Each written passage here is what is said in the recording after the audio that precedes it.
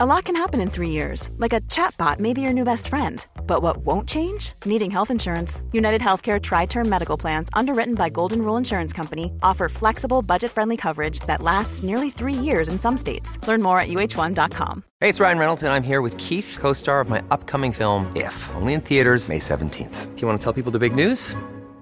All right, I'll do it. Sign up now and you'll get unlimited for $15 a month and 6 months of Paramount Plus Essential Plan on us. MintMobile.com/switch. Upfront payment of $45 equivalent to $15 per month. Unlimited over 40 gigabytes per month. Face lower speeds. Videos at 480p. Active Mint customers by 531.24 get 6 months of Paramount Plus Essential Plan. Auto renews after 6 months. Offer ends May 31st, 2024. Separate Paramount Plus registration required. Terms and conditions apply if rated PG.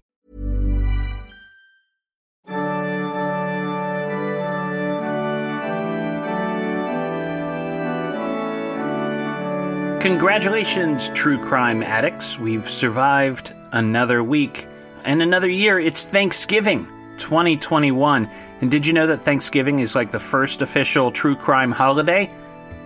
It is. So pass the cranberry sauce and scoot up to the fire to hear tell of the terrible true crime story behind your favorite holiday.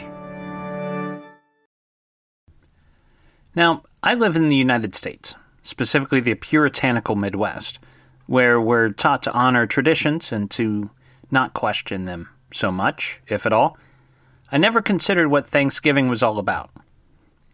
Back in school, we were told this vague story, if I recall correctly, about how the Cleveland Indians met the Pilgrims at Plymouth Rock, and they had a great feast because they liked white people a lot.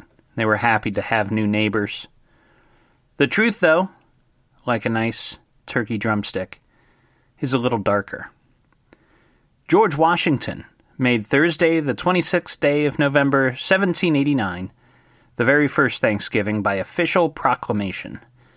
Before then, citizens of the United States celebrated dozens of thank days.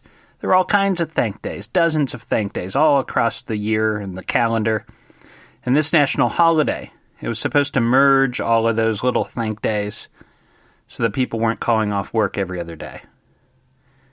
Now, most of these thank days commemorated victories, our victories, won in wars against the Native Americans we displaced when we invaded their country. And the biggest thank day concerned one of the worst massacres in history. In 1637, in present-day Connecticut, the Pequot tribe was gathered in their town to celebrate their annual Green Corn Festival. That was kind of their Thanksgiving. Under the cover of darkness, a contingent of English and Dutch mercenaries surrounded the Pequot fort and ordered them to come outside. Some of them did, some of the older men. And they were immediately clubbed to death, so everybody else stayed inside, of course.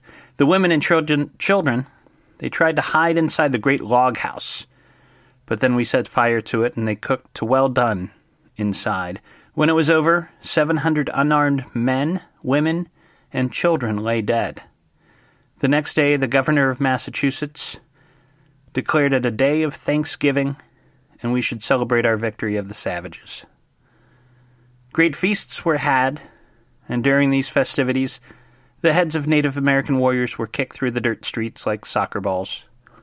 Soon after, the chief of the Wampanoag tribe, well, he was beheaded, and his head was impaled on a pole in Plymouth, not far from that big rock, where it remained on display for 24 years. 24 years. His head was on that pole. The chief of this tribe, this great chief, that's a really long, that's so long that you get bored with it after a while. It's like, okay, yep, there's the chief pole, the head pole. I bet people gave directions around it too, like take a right at the pole. Well, which pole? You know, the one with the chief's hat on it? Oh, okay. Anyways, for the next 100 years, every Thanksgiving Day ordained by a governor was in honor of the bloody victory, thanking God that the battle had been won. So says William Newell, former chairman of the anthropology department at the University of Connecticut, and himself a Penobscot Indian. Did the Pilgrims have feasts with their Native American neighbors? Sure, that happened sometimes. And when it did, it was entirely political. See, the local tribes, they simply wanted protection from other warring tribes further upstream. The food was a bribe. Giving the pilgrims large plates of cooked squash and corn, it served the same purpose of giving a nice bottle of scotch to Tony Soprano. Many of us in the Midwest have that one uncle who starts telling racist jokes after a full stomach and a glass of wine. What I never understood is that on this holiday, his sentiments are a lot closer to the true meaning of Thanksgiving than I ever expected. Sorry to put a damper on your celebrations. Let's try to brighten the mood a little bit. Let me share a secret family recipe that I got from Norm Macdonald many years ago.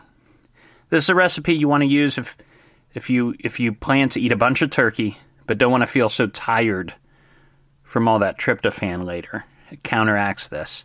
What you're going to want to do is you're going to want to brine your turkey in simple salt water in a cooler for 12 hours before preparation. Now, after you've drained and dried your turkey, you can prepare the stuffing. Once you've mixed the carrots and the celery, don't forget to add a gram of crack. That'll keep you awake. Happy Thanksgiving from True Crime This Week. We'll be back next Friday with a brand new episode.